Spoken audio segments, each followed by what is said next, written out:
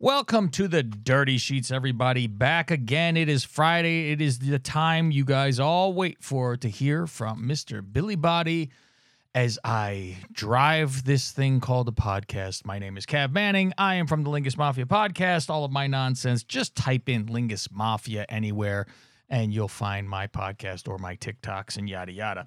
I am along with your better extraordinaire / the guy who brings you all your wrestling news, even though I gave him wrestling news for the last few weeks, which he told me, no, he doesn't agree with what I'm thinking, and this was just my guesses, and I have to say I was right this week, Billy. I finally got one. I know it's rare, but I finally got one, and that's the 6-woman tag match. What was it?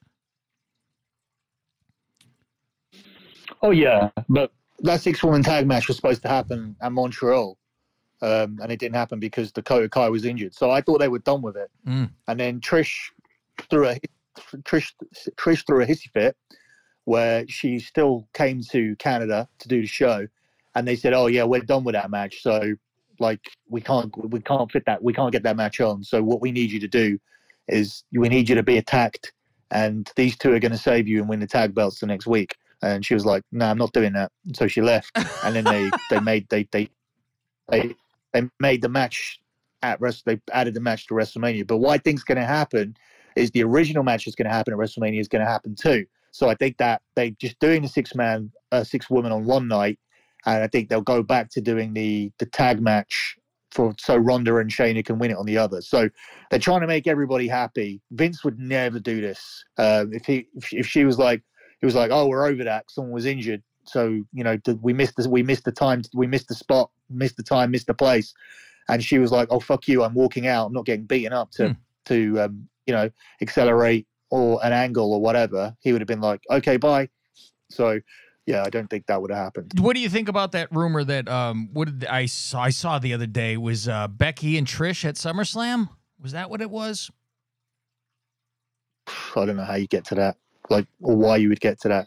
I mean, we'll see. But, I mean, they're both baby faces at the same team at the moment. So, I don't know, unless there's some kind of miscue. But then it's a long way to get 4 months later. If they were doing it at Saudi, I'd understand. I'd be like, okay, they're going to make a miscue here and they're going to end up having a match. So yeah, don't waste Trish in Saudi. Fuck. Oh, why? Well, because they got to be fucking covered from head to toe. Yeah, but they're basically wearing latex there now. They all look like fucking Sable. So they seem to have found a loophole. So you went. I did a special show earlier this week and played your Patreon stuff, and I thought that was a nice little cliffhanger because now people got to tune in to hear what happened from your mouth today. So they all heard the rundown, but what about the behind the scenes? Like, walk us through what happened, because I know. I told everybody they took down your site because it's quote unquote gambling. Meanwhile, they left everybody else's on, and how you went there. And they're a little, I could imagine the look of shock where you say, "I came here from England because you fuckers don't respond." So they got to be looking at your pockets to see if you have a gun. So the security guard was very cordial and nice. I mean, what's he going to do? You know, he's doing his job. He's got nothing to fucking do with it. Yeah. So that was a factual error on the podcast. Okay. Which I just wanted to. I got past the security guard. That's the receptionist. Oh, okay. So the security cleared me to have the meeting. So once I gave the name of the person I was talking talking on Patreon, obviously somebody of significance. Once I gave the name, Patreon said, "Yeah, tell him to come up." So that was when I got through security and was able to go down to the level. So what they actually said is that, yeah, send him through. We'll send him through, but we'll tell him to go up. But actually, like, the guy came down. So because there was no way, because it was one of those elevators where you had to push it and you needed like a fob to go up it. So I was just standing there like, well, you told me to come through, but I can't get through. And then the receptionist come down and started talking to me. So what you heard was the receptionist who works for Patreon. So that wasn't a security guard relaying information. That was someone in the office who could have told them that we got a loony who's coming to our office, might be coming back to our office. Because the thing is that if I wanted to, they know I could get back into the office because the people the woman that was there from Amazon and these other kind of people, they know how to get up to the floor because they're obviously given some kind of code or whatever to get through, which I didn't actually have to go up the lift because the receptionist met me downstairs. So when I went back and said to reception, like, how do I get up there? Like, I don't know the code or I don't have the key. And he was like, oh, they're actually going to come down. So I waited there. This guy come down and he was a real Patreon receptionist who really had to talk to the office manager who doesn't work in the fucking office. None of them do. None of them do anymore. It's the most it's like, why have a building? Because nobody works in the buildings anymore. It's bizarre. I mean, these assholes don't have a building. They have a floor. Huge company like that. They're on the 5th floor. That's where they base themselves. There's 2 other companies in the same building as them. You'd think it would be a lot bigger. No Patreon, nothing. It just says Patreon on level 5. He told me that they're all like creators and whatnot. I mean, his face when he said, "Oh, hi, yeah, you, the guy you want to see is not here. How can I help you?" At start, and I was like, "Yeah, I'm like, I had a Patreon account with you, and you guys deleted it and it was making me $10,000 a month. So I'm here to talk about why you did that because I was talking to you on email and you just stopped replying. So I decided that I was going to come down here instead and talk to you face to face because I'm not going to have you stop replying when I built that account up to $10,000 a month, had 175 followers, and I use it to support my child. So there's no way I'm just going to drop it over emails. So that's why I'm here. I said, I don't give a shit. I said to him, I don't give a shit at this point because you've taken my main source of income away from me. So I'm going to come here and confront you about it. His face just changed completely. The smile, everything went. It was like, oh, yeah. He goes, they went, that's understandable. He goes, we're all creators too. Like, we understand. I was like, yeah, but so you can say you understand. But I said, the person who I was talking to doesn't understand. So why don't you go up and get him? And so we can talk. He goes, he's not there. I was like, well, give me anybody that can reopen this case and we can explain to me what's happened. I said, and I think this might have been in the audio twice, because in the first part I said, look, because what I'm looking for is how I can change the wording of my account or what part actually breaks the rules compared to all the other accounts that you've still left up there. So I said, so all you need to do is tell me what changes we can make, and we need to come up with a solution that does not mean that my account is deleted. So he went up there. He was up there for like 20 minutes. Come down. He goes, they're gonna do something for you. He goes, we need your details. And I wrote my email down and whatnot. He goes, oh, actually, you need to put your number down as well, because he goes, someone's going to call you. At which point on the audio I say, if you don't call me, I'm going to come back. Yeah. And I did not understand really when I said that at that point that, that could be construed after I talked to Nick about this, sent him the audio, and he said, dude, he goes, in this country, that means you're coming back with a gun. I mean, sure, but, give me a break. Oh, it's a threat in some ways, at least. I'm going to come back. Why would that be different to? I don't even know what I meant by it, other than I'm just going to be. I mean, I think. Yeah, I'm going to hound you guys to talk to somebody. That's what it sounds to me. My intention was to be annoying. Yeah, my intention was I'm going to be really fucking annoying and keep coming back here. So, yeah. Did they call? They have not called yet. Fuckers. So it's been 4 days now. So, I'm gonna call them again and see what happens. Otherwise, yeah, I might have to go to WrestleMania and I might have to go back to San Francisco just to prove your point. Oh, the price of the flight to do this is fuck all. It's like fucking $120. It's cheaper for me to fly out from San Francisco back to the UK anyway, because the flight Vegas to Vegas was more expensive. Flying out to Vegas, then flying to San Francisco, then flying out of San Francisco to the UK, everything kind of ended up being the same price, other than that ridiculously expensive hotel that I got in San Francisco, staying in the same place as AEW, because the guy I went with is a bit of a mark. But also, I did the part of me that wanted to stay there myself was not to get photos and whatnot that he wanted to get, but I really wanted to see the fucking coke parties and whatnot that happened at AEW. But I think they probably went on during the week, because Sunday was so mellow to the point of the Sky Bar closed at midnight and everybody just left. So I was in there like around the people, avoiding people that I've criticised heavily. I didn't run into any of those, but yeah, it was a bit of a low key night in the AEW hotel.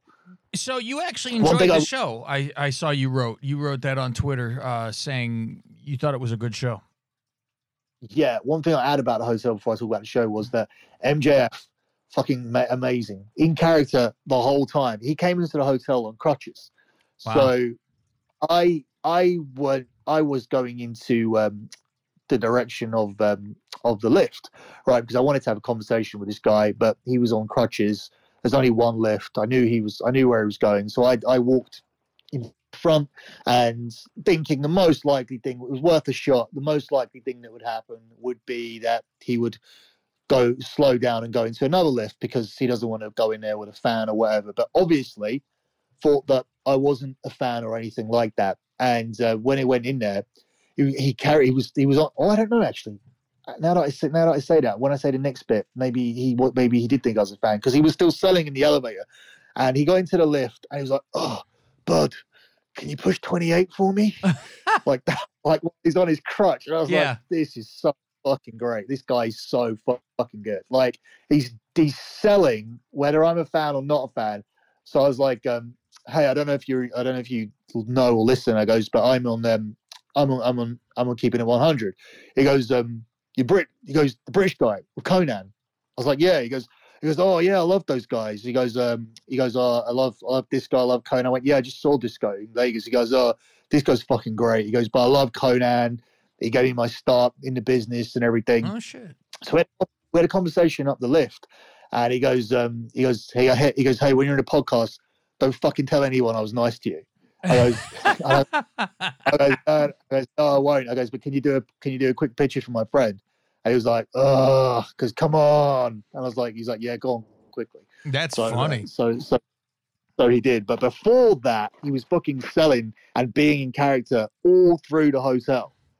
It was fucking great. And even then, when we went back to, can you do a picture for my friend who didn't say anything in the lift the whole time? This is the picture he got. I'm surprised you didn't get a picture with him. I'm not. Nah, I can't do that. We just spoke on a level, podcaster to wrestler. I get it. Yeah. Let me see. I can't. Oh, and you know what's funny is I was going to tell you, you should have just had him flip you off in the picture. And that's what he's doing to this guy.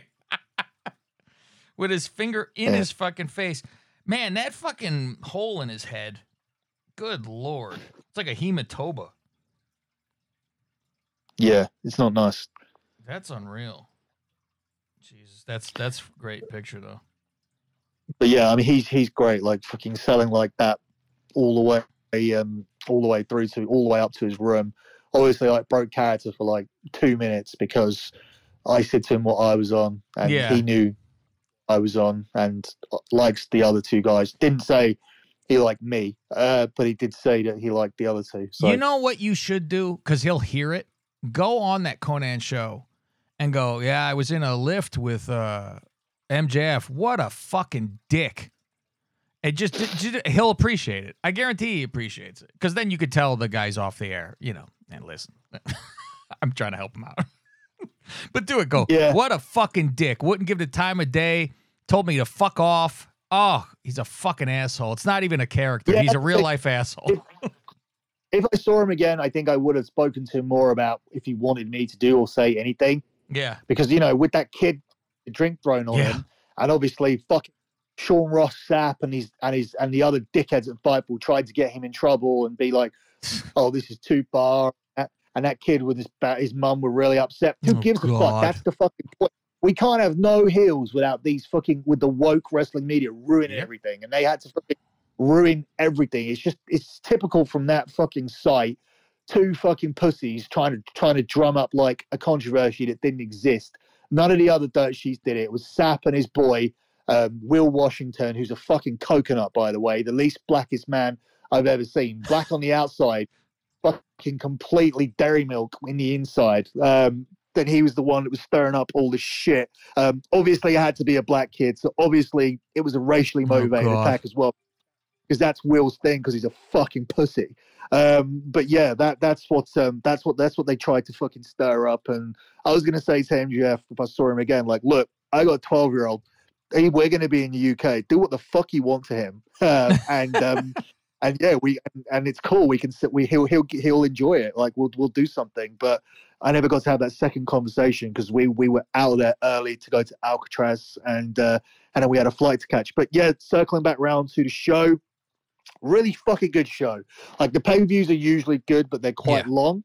But the pacing for this one was really good because they knew they had that hour at the end. So your first 7 matches were paced out correctly. Still relatively long, and still obviously with that Texas Death Match, what it meant is that it was so like energy zapping in a different kind of way, not because of the length, but just because what you just seen.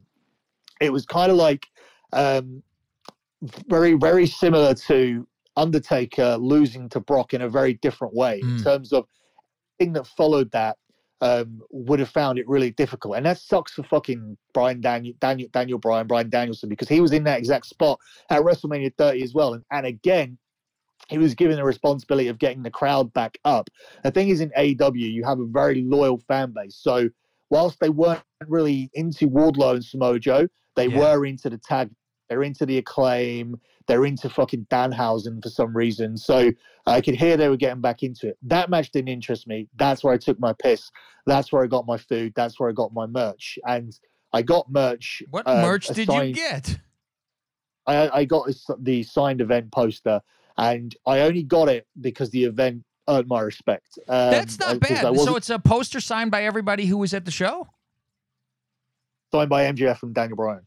Oh, you know what? That's a nice collector's thing. That's not I don't think that's really a Mark thing. An actual poster of the show signed by the 2 main event guys. That's pretty fucking good.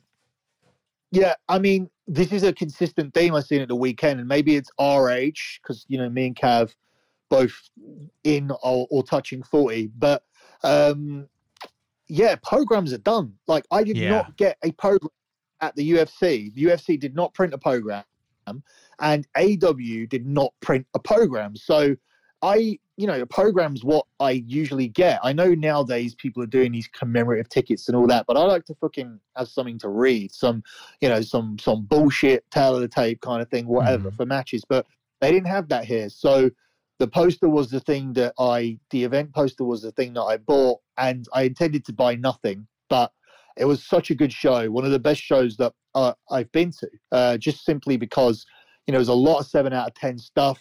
I thought the trios match was a 9. I thought the Moxley match was a 9.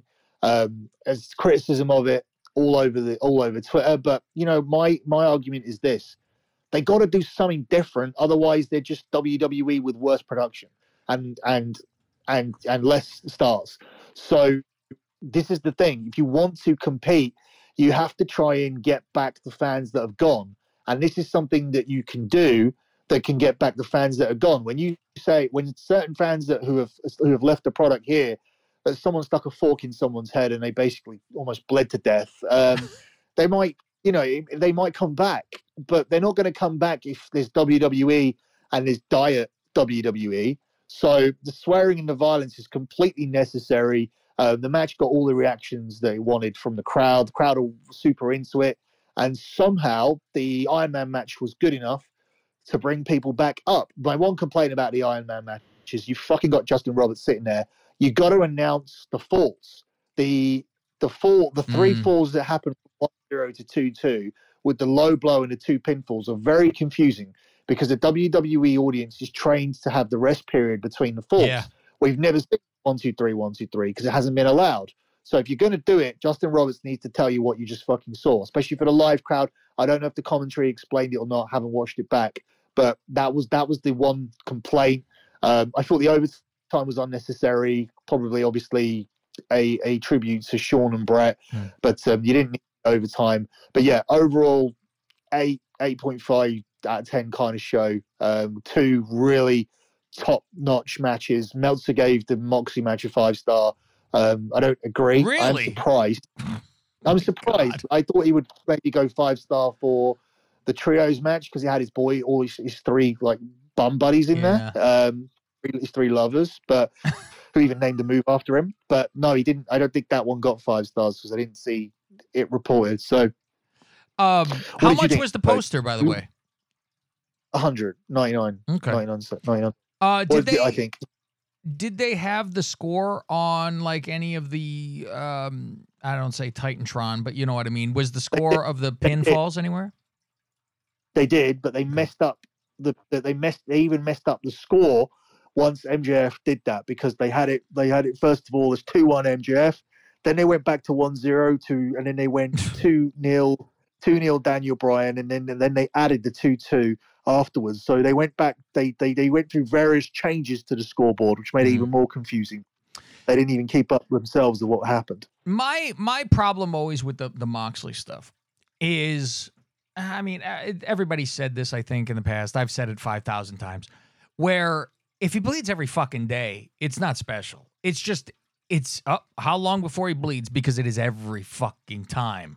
So, and this match is made for blood, of course. But if you knew that was coming up, maybe you cut out bleeding for a few shows before you have that show. Don't bleed for fucking 2 months. How about that? And then you can kill yourself during that. But, I mean, that's the only thing. And, I mean, you see that they're turning to be bad guys, I guess, because, he's tapping out, which is a bad guy thing. Because, after all that's what he tapped out from, being hung like he couldn't get back up on the apron just by sitting there. I thought they held the audience pretty well with the Iron Man, which both of us, me and you, I know we're both not fans of Iron Man matches because we think the worst match ever is the Shawn and Brett match. It's fucking terrible, with all the rest spots and all that kind of stuff. But this match did hold it together. It held it on, and it kept you interested. And the fact of MJF constantly having to get water because he was worn out and he couldn't keep up, that kind of thing. I like those little touches and stuff like that. And him being able to go into the crowd and, shit on an audience member or something buys a little bit of time too. So it was a good match for having to be an hour, which I'm never thrilled with. I thought during the trios match, I thought it was a fantastic finish when he went for the Meltzer driver and he fucking super kicks him during a fucking flip, which looked like he killed him. I thought that was great to be done with. What else we have? The Starks Jericho. I don't really care. Didn't do much for me. I almost expect a little too much during their pay-per-views now because they're not every month, which I really enjoy that they're not every month, and it makes you, get a good storyline like it should. So I'm always expecting something at the end, more so, like somebody to show up every time. This is what I'm thinking. So you're almost like, oh, Punk didn't come back out to end the show, and you're surprised by it that he didn't show up. Yeah. The girl thing, I laughed because Fausti named them She X, which I thought was a great name for their group because they're always doing the green spray paint, or the New Woman Order. I think it was pretty stupid that they're like, oh my God, she Ruby kicked the DMD and all this stuff. And I'm like, well, and leading up to that, she was like, I don't give a shit about both groups. So that's what it looked like. She threw the other ones out and she kicked their ass too, but until they all said, okay, we're together now. But her explanation, I mean, you go into the next day or the Wednesday show, like you said on your tweets, they didn't capitalize on anything. How about the main thing that stuck out from the Wednesday show that I played about 10 times on the Wrestlinga show was, is Tony high out of his mind when he's doing that announcement for the changing of the title name and all that shit? He says the same thing 10 times. Yeah, I think he's just trying to be like the old school kind of promoter. Oh, it's bad. Yeah, it's really bad because they're a lot more succinct than that. I understand where the old school promoter had to be like, oh, we're going to be in Winnipeg on December 23rd or whatever. But the point is that you're trying to fucking sell tickets to Winnipeg. Yeah. Like these are not these commercials are for the market.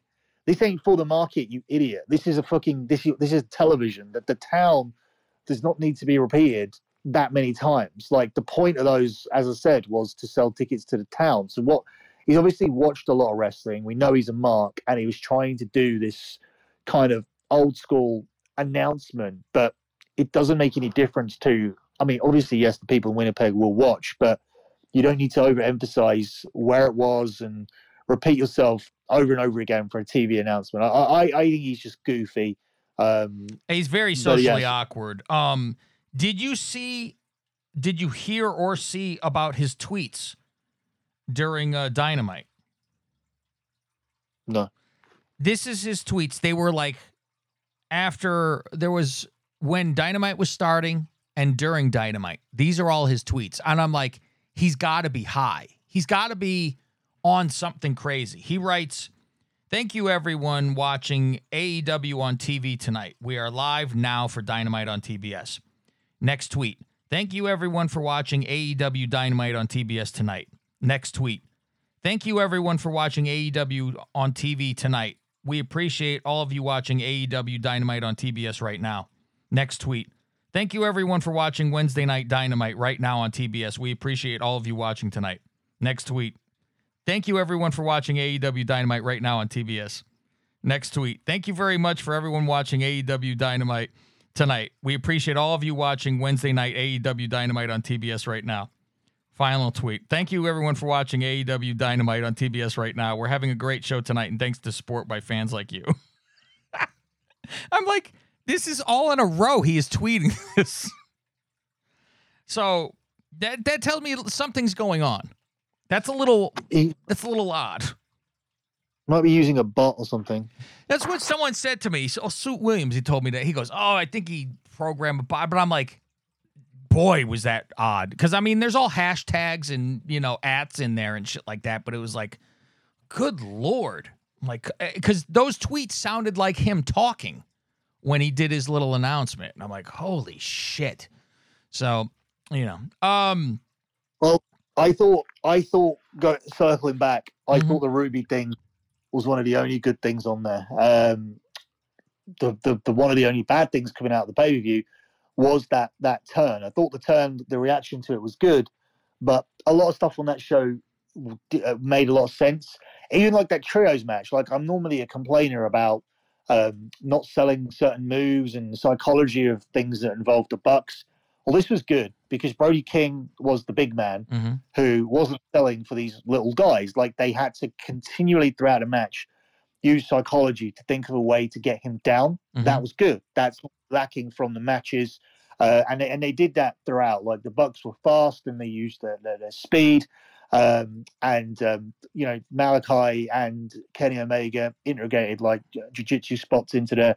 Brody King was the big guy that you couldn't take down. Like, it made sense. I was watching specifically for the psychology errors and they alleviated them, which means that this match is one of the better matches that I've seen from them. So, there wasn't much wrong on the show other than that Ruby turn, which, as I said, got the response. But then she came out and said, yes, essentially it wasn't planned actually at the start, because I was like, why, if you're fucking with them, why are you not letting Paige win the belt? Why don't you just go 2-on-1 and then so one of you wins the belt? She's breaking up pins.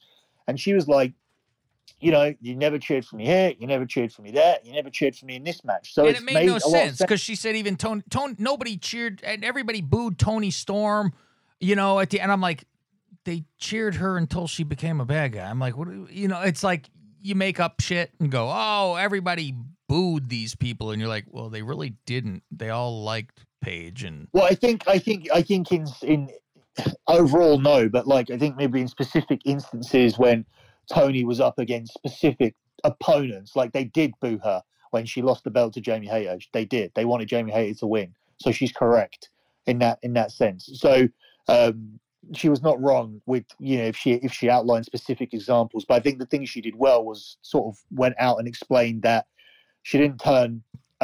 She didn't have it wasn't planned for weeks. She was sick. It was the last straw. Once again, the crowd didn't support her, and she turned because she's fed up with the crowd. Like, so, it was fine. It was one of the rare things that were good. But, you've just come off a huge pay-per-view, and you don't have Jade Cargill on the show. You don't have MJF on the show. But you do have John Moxley on the show, not selling. How the fuck someone's Booker of the Year, and the first thing you need to do is to have MJF go straight out there and talk about the win. You don't even need Dynamite music. You just need the announcers to say, "Ladies and gentlemen, welcome to AEW Dynamite," and then MJF's music comes straight away. Or you come on the air, you go straight to the crowd, and then MJF's music hits. WWE have done it loads of times. When it's something big to start out the show, they've skipped the music out, or you've gone to it later when MJF enters. I remember when Punk returned, they went to a break, right? So and he talked afterwards. They could have done that. And MJF could have just got heat, got booed, could have taunted the crowd. They could have gone to a break, and then everybody would have tuned back in to see him cut promo. Instead, they saved that for the following week, and they turn around and basically the attitude is that, oh, we got this rating, we've done a big pay-per-view, let's put fucking all this shit out. Let's start with a match that nobody fucking cares about. Jay Lethal and Orange Cassidy go 20 straight after a pay-per-view. It's like, what are you doing? You're hot right now. You got me rooting for you. I've not been a fan of this company, and I was like, you know what? I really fucking hope they build off this, because this is a good fucking show. Stands up against any show that I've watched, any WrestleMania, SummerSlam, anything I consider to be top tier. This show goes up against it well, including that that one NXT show me and you went to in New Orleans. Mm-hmm, fucking great show. That was fucking great. Yeah. Stood up toe to toe with this show, and then you do a terrible television show which doesn't advance any storylines at all. You mainly announce matches for next week. Nobody does anything significant on there. MJF isn't on it. I mean, this is just terrible, terrible booking. And I turned it off after 30 minutes, went to bed, watched it. It went back to its usual spot. This show was elevated to stay up and watch it status, and then downgraded after 30 minutes back to I watch AEW in the gym while I do the cross trainer status. It's sad and stupid. So, shifting gears, we're getting into some WWE, into Mania and stuff like that.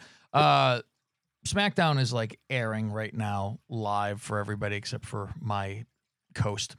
From what I read too is that because we've known for quite a while we're getting McIntyre and Gunther, but now is the plan going to be the three-way with Sheamus involved? Yeah, I think that's always been the plan, that they would do a three-way, or we may even see something where more people are added. This story that went out about Triple H trying to cut down the Mania card and having less people on it, it's not really true, because from what I'm seeing, everybody's going to be on it. I've not seen anything for Braun Strowman and Ricochet and a few people, but it's not like Bray's missing it, or Lashley's missing it, or Lesnar, or Drew, or everybody's on. Yeah. If you expect it to be on, you're on. There's no fucking surprises. They even found something for Miz to do. So yeah, that story is not necessarily true. We finally got the turn by Jay. I know you and a couple people wanted the reveal earlier in Montreal, stuff like that. I was a fan of how they've done it because we have a while to go, and we complain about storylines being quick and done, and this one did take a little while, which I was fine with. I thought they did it really well when it happened. I think Jay is really good at doing the acting that he has to do. I think he's really nailed it, where you could feel the passion in him, screaming at Sammy, grabbing him by his fucking beard and screaming, "This is family shit." You really thought I was going to pick you, you piece of shit, really getting fucking vicious with him. And I could have used a bigger beating, though.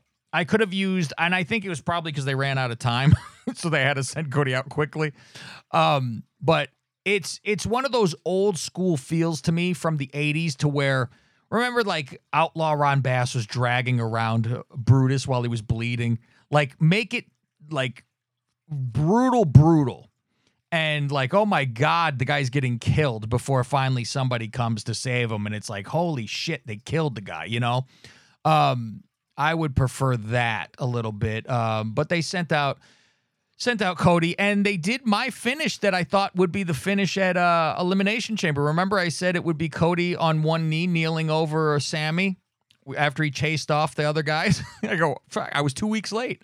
So he did that here, and you know, if somebody's beloved, it's an easy way to get somebody else over is obviously, you know, having them do a save and stuff like that. The only thing on Raw I thought that was real odd was when Cena like introduced Cody. I totally thought he was going out to do something, and it was it was to say, "Here's Cody." I'm like, "Holy shit! Is this, you know, he's just being anointed? Is that what that was?" I guess because I was like, "Oh, we're gonna come back from commercial, and Cody's gonna be in the ring doing something," and he wasn't.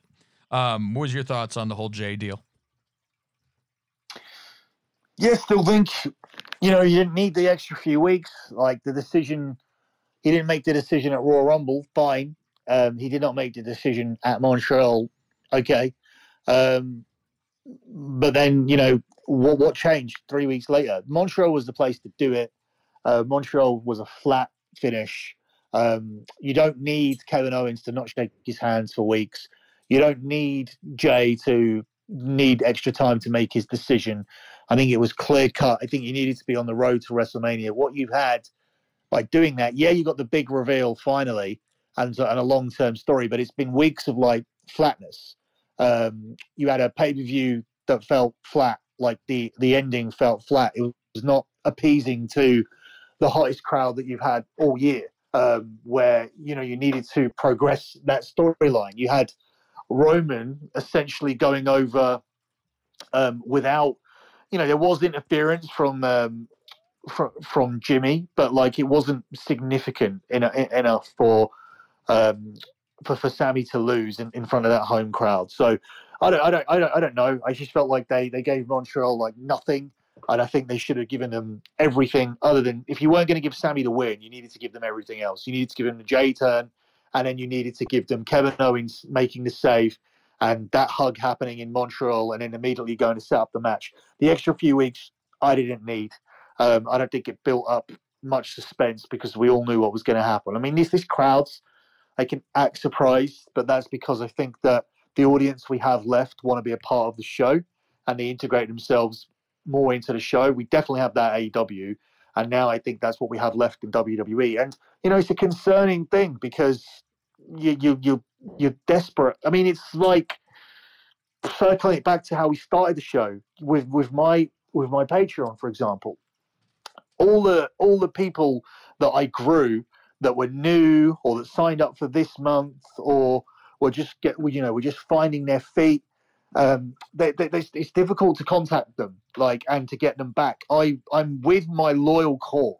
I'm at the moment earning money from the people that will follow me everywhere, and that's scary to me. Like until I start seeing new names and new faces using the new website and using the Gumroad and things of that nature. So it surprises me that these companies are not always in this fear mode. Obviously, with WWE's share prices and wanting to sell the company, that you've realised that you can squeeze as much out of this as you can, and the value of this, what I think is a much smaller audience than the Attitude Era, has grown. Like because obviously, if you had 8 million people and watching your product, and you had YouTube and social media back in the Attitude Era, along with all of these advertisers willing to come on board, then WWE back then would have actually been worth the 9 billion that Vince McMahon wants. But now it's worth 9 billion because you can milk 2 million TV viewers into, you know, millions and millions of social media viewers, which is appealing to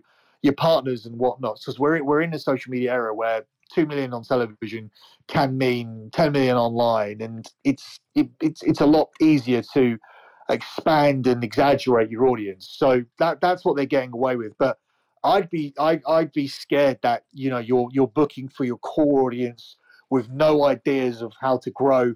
You lost The Rock, you lost Steve Austin. That's not gonna, you know, they're things that would help bring people back if they have gone. So yeah, and you know, again, bringing it back to my own thing, I was looking at attending my 16th like Mania this time. Um, for me not to be going at this point, and I'm still not 100% sure, and I'll talk about that in a second, but for me to not to be going at this point is quite shocking. It tells you this card had to be significantly poor or significantly uninteresting for me not to go, because there was a lot more to go for than the Mania. Of course, the number one thing I wanted to see was The Rock and Roman Reigns, but if that wasn't going to happen, the alternative card really should have got me there, because I'm not just going for Mania. This is an annual chance to interact with the people that do actually like us. It's a chance to see friends I only see at Mania, to see you, to see a guy I know called like Sai, just loads of people, to see wrestlers I don't really see very often. When you're looking at the guys that I know, I do enjoy the WrestleCon. I do like kind of in a sadistic way like to see how old all these guys have gotten and to who they wheel out, and just to go and get my my signatures off Tatanka, who looks nothing like Tatanka on the box that I'm getting fucking bigger. I like all that shit. I enjoy it. It's for me. It's more about It's more about than just the WrestleMania card, but to a certain extent, it is, because if the WrestleMania card is this one, the number one reason for me to go is not enough to get me to go. I don't know what decision I'll make in the end. Perhaps like as we start getting closer to the time, I'll get more excited about a match. I'll hear a rumor that Rock's going to turn up and do something anyway. I'll hear a rumor that Austin's going to turn up and do something anyway, because I don't think that they're going to book the show and just have it as is. Or, even maybe me and you will talk about how to, make this a trip that's worth doing, because at the moment you're very much on the fence and you live right there. I'm not even on the fence. I'm not even going. I'm like, fuck it now. You're 100% not going, no matter what we discussed.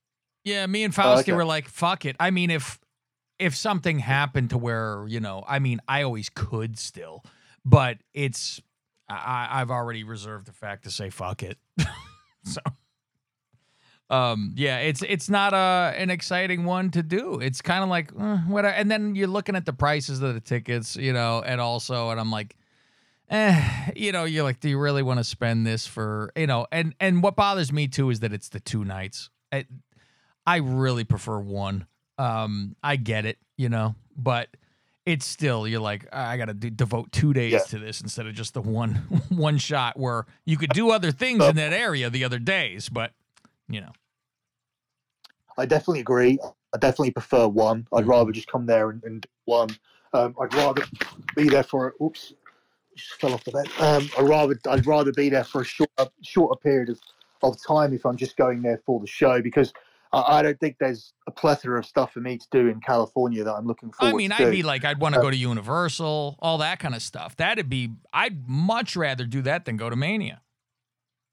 Exactly. And that's the thing. Like, I don't think it's helpful that I just did it. Like, I just did Florida for 2.5 weeks. I did a month in the US between New York, Nashville, and Florida, and I did every park that we wanted to do. So what are we going to do? Return back to the same parks? No. Austin has to take 3 days off school for me to actually go to this, because things start as early as Thursday, or at least SmackDown on Friday.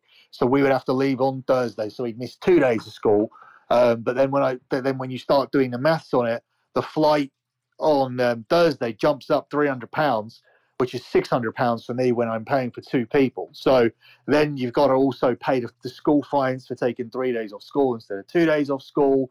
The hotels in LA are absolutely extortionately priced. And I have the money. If someone didn't have the money at all, I could completely understand why they're out. But just because you have the money doesn't mean you should throw the money away.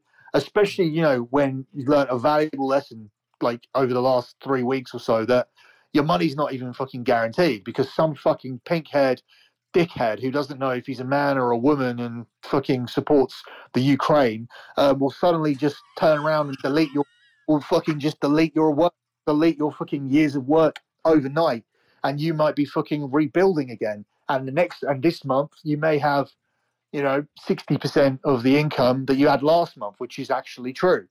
Can I still go easily on 60% of the income? Yes. Would I be stupid to go to this show that I'm not that interested in, having just learned a fucking lesson about how quickly like life can like fucking change on a dime? Yeah, I'd be fucking dumb to come to this unless I'm desperate to go. But we'll see what happens. Like you're saying, you're not going. Something happens that is interesting. I'll call you to see how interesting it is, and then I'll put a request in for those free tickets again, which I've not been chasing because um, what's the point? Again, a favor is a favor, and in life, like you don't want to owe favors to people for no reason. Like if someone does something for me, I don't just want to be like, oh hey, get me that because you can, like, and just go. Um, I only want someone to do something for me if I really want to benefit from the result of that. So yeah, I wish it was better, and I wish I was going. I never had any intention of not going to this. Like, if I look 6 months back, this was always a guarantee. Me returning to Mania, haven't been since 35. 36 was cancelled, so it's always been in the back of my head, like, fuck me, like, let's get back to Mania. This is a long gap. But, this is Mania by name. It's not Mania on paper. Yeah, that's all it is. It's all right. It's Mania time, and you go because it's Mania, not because of the matches for the most part. But I don't know. I think if we get older, it's more like, yeah, I need to actually be into it than just saying I went to Mania. Right, and that's the other thing. Like, do you feel it in your gut? Like, do you correlate it to doing some of the historical content that you've produced on your podcast, where you talk about this Mania and that Mania and the history of Mania, this moment, that match, when as podcasters we've both compiled historical lists. Like, I don't see this in line with those lists. Like, this doesn't feel like the same place where the streak was defended every year, and where Hogan slammed Andre. And I mean, look at this card and look at the history, and you're saying that this is the historical show of all those moments. It doesn't feel like it. Like, it's not making me feel like reproducing the lists and things that we used to do. Yeah, I mean, one last thing before we go, because we've gone long on the show. You normally you agree? Do you agree? You've done all that. Oh, that I shit did before, the 34 days of Lingus, or 32 days, whatever the hell I was at the time. I think 32 at the time, where we reviewed every single WrestleMania and put it on every day until the new WrestleMania that year came out. And we do that with all the pay-per-views, or all the the big boys. But when you did that, so it was 32 years. It was 33. Then 30. Then the part of that would have been like, there was nothing about 33 at the time that was making you feel like, oh, this is not really this doesn't feel like Mania, and Mania's lost its luster. And well, so nothing. What's interesting about it? Well, it was the 32 because 32 was the one that was coming out when we were done, and we were going to go right into that one, and that was Dallas, right? 32, the first Dallas. And it was, I thought that show was horrible. It was one of the worst because I think everybody was hurt that year. Remember, everybody was just injured, and it was Triple H was main eventing, I think. And it was like, I remember we got to that one, and we were going to record it right after it was done. It was so long. It was like a 7-hour show or whatever, and we just went on and went. And it was crazy because Triple H was trying to get Roman over again, which they tried the year before and the year before, and everybody was like, look, fuck this guy. He's never going to be popular. Yeah, it took a little different. He's never going to be any good. Fuck him. He's a loser. He's never going to be good. We're never going to be interested in Roman Reigns. Oh, man. And so, like, we got on the show and we went, well, that show sucked. And then we signed off and then, talked about it the next time. But we were, like, exhausted. We were exhausted from it. And the show was bad. So, next year, we're actually going to do, I think, from 32 to then 40. To just go through all that, because I'm actually interested to watch the No Fans Mania again, because I haven't watched it since it happened, and I was so upset when it happened. So I'm like, I want to see that again and see how horrible it was, and how, where you could hear everything. It was terrible. So, except for, of course, the Taker match, which was good. One more thing, when you were talking about programs. So I used to go to all the house show stuff back when I was a kid, and I would always get the program. And I have everything, of course, still. I keep everything. And I have the program with Dusty Rhodes on the cover. And this is before, he didn't even have polka dots on the cover. He was just in black trunks. And it was one of those things where inside is a paper that has the card for the night on it, right? And one of them in the whole lot of programs was supposed to be signed, like if you got the Magic program. One paper is signed by the Undertaker. I have it. I was the one who got it. So I like look through these things and I'm like, oh shit, Undertaker signed this program on the inside on the paper. So I have that program with Dusty Rhodes. But yeah, that was always the thing. You would get the program for the night. Probably sitting on a load of money. I wonder. I doubt it. You know what's funny is my new thing is, you know how I have every WWF/E magazine since August 88. I have all of them. Yep. And like that one is Bret Hart on the cover when he like was turning good for the first time after Mania, I think.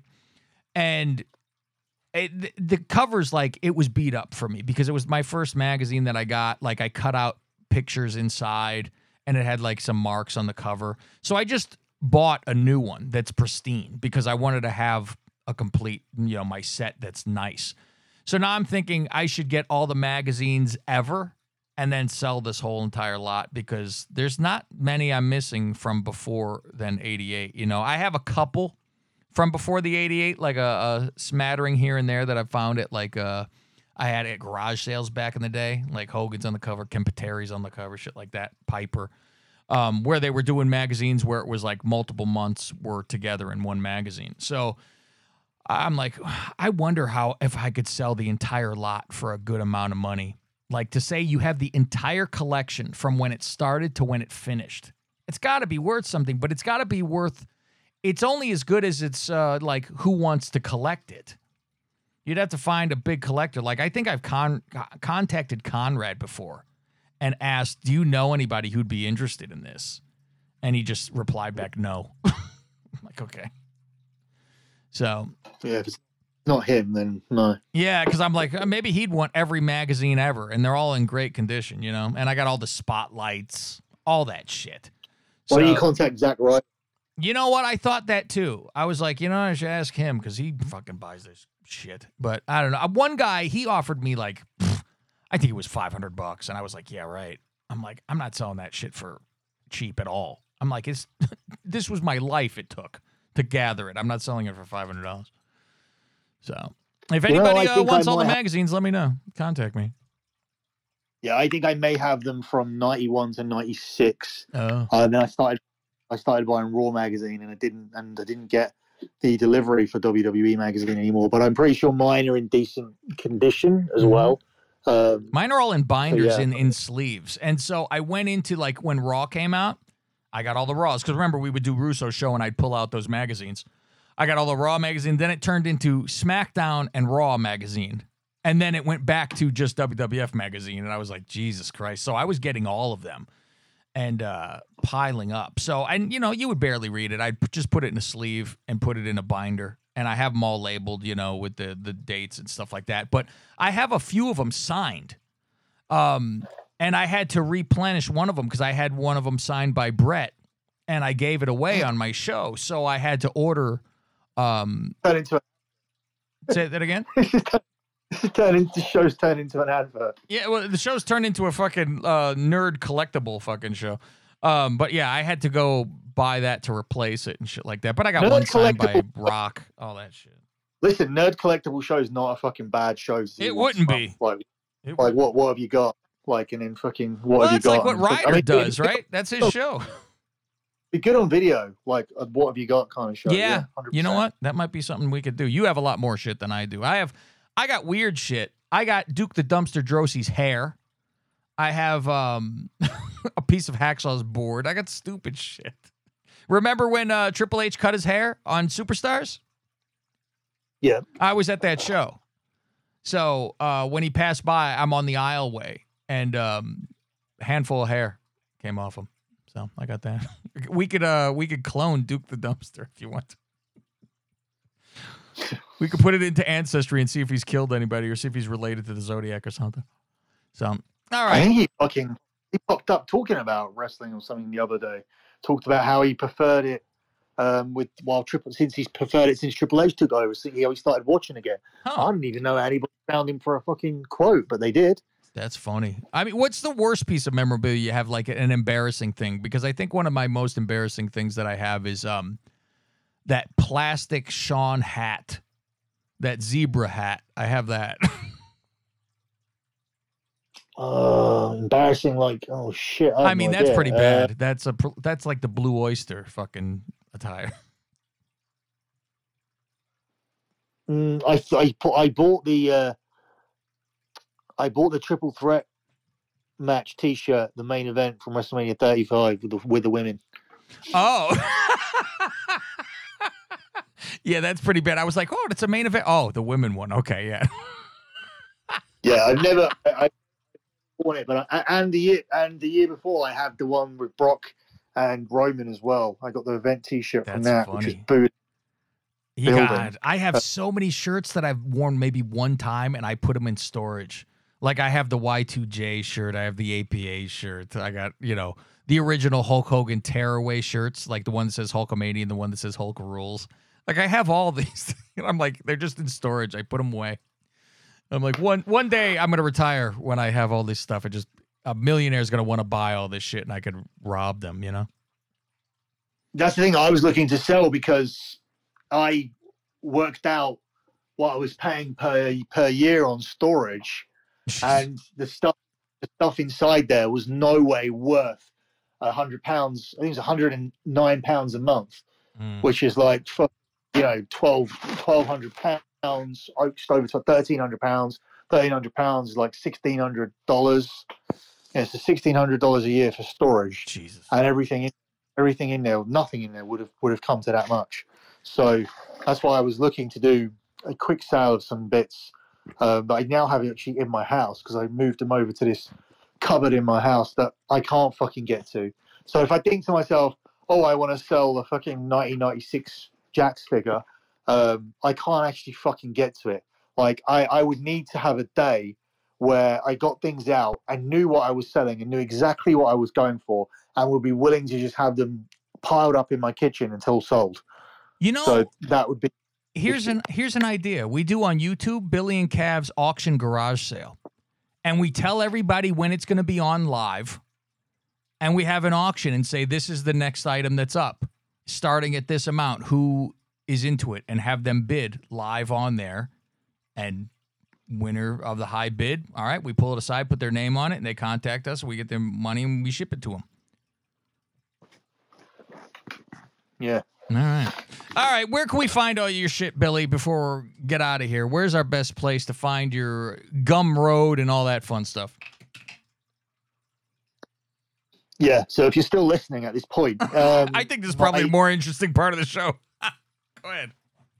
Yeah. If you're still listening, you can still go to lockbetting.com where you used to go for Patreon. Now it's just a website. All the betting packages are on there. I contact you immediately because I see you've signed up, and then you get added to the WhatsApp group. So now the way you get your plays is all through WhatsApp. It's immediate. Any questions, 24/7 access to me. I have a Gumroad as well. If you shoot me a DM at my Twitter account at lockbetting.com, that's at lockbetting.com. Shoot me a DM about Gumroad packages. They are mainly for long-term clients. So if you want to sign up for 3 months or 6 months or a year package with significant discounts, do that via the Gumroad, and I'll tell you how to do it, and you'll get significant discounts if you decide to do that. The wrestling stuff is thedirtysheets.com. The wrestling Twitter is at K100Informer. And I think that's everything I would want to talk about right now. All right. All my nonsense, like I said, Lingus Mafia, look that up. Patreon.com/Lingus Mafia. You get bonus shows, a lot of wrestling shows, a lot of non-wrestling shows. That's pretty much it. I'm going to give Billy the list of Miss Lingus so he can give the odds. We have the 32 people, and you'll see some people actually voted for your girl not to be in it. Can you believe that? What's her name? Tiffany. Yeah, you go, Tiffany. Yeah, they actually voted for her. But the one who did get kicked out was Mia Yim. She's not in. Voted out by everybody. Shocking. So, yeah, over Dana Brooke. Dana Brooke stayed in, and everybody really loved Lexi Nair. I was surprised by that. she was she probably got the least amount of votes to get kicked out. So she's in there, but Billi will have your list soon. Yeah, it'll be interesting. I don't actually have a clear favourite in mind at the moment. I mean, I don't know. Does Mandy still qualify? Yes, she does. It's her last year because she was in last year. I'm like, that's a rough one. I really wonder because it's up to people's opinions. I'm like, does it help her that she's getting naked now? Or does it not because she's not there anymore? Do they say, well, she's not here, so fuck her, I'm not voting for her? I don't know. It might help that she's naked on sites now and people are seeing it. So I don't know. I think Maxine has a real good shot now. Liv has a good shot. I think it's between Liv and Maxine, I would say, if people are going to vote that way. I think even Trish's involvement is somewhat controversial and might put people off. Well, yeah, I mean, Trish isn't, she's not on this list. So. Not Trish. Trish 2. So I meant Mandy. Yeah, so all right, that is it, kids. Hope you enjoyed the show. We will be back next week for some more stuff for everybody. For Billi Body, I'm Cab Manning. We'll see you next time.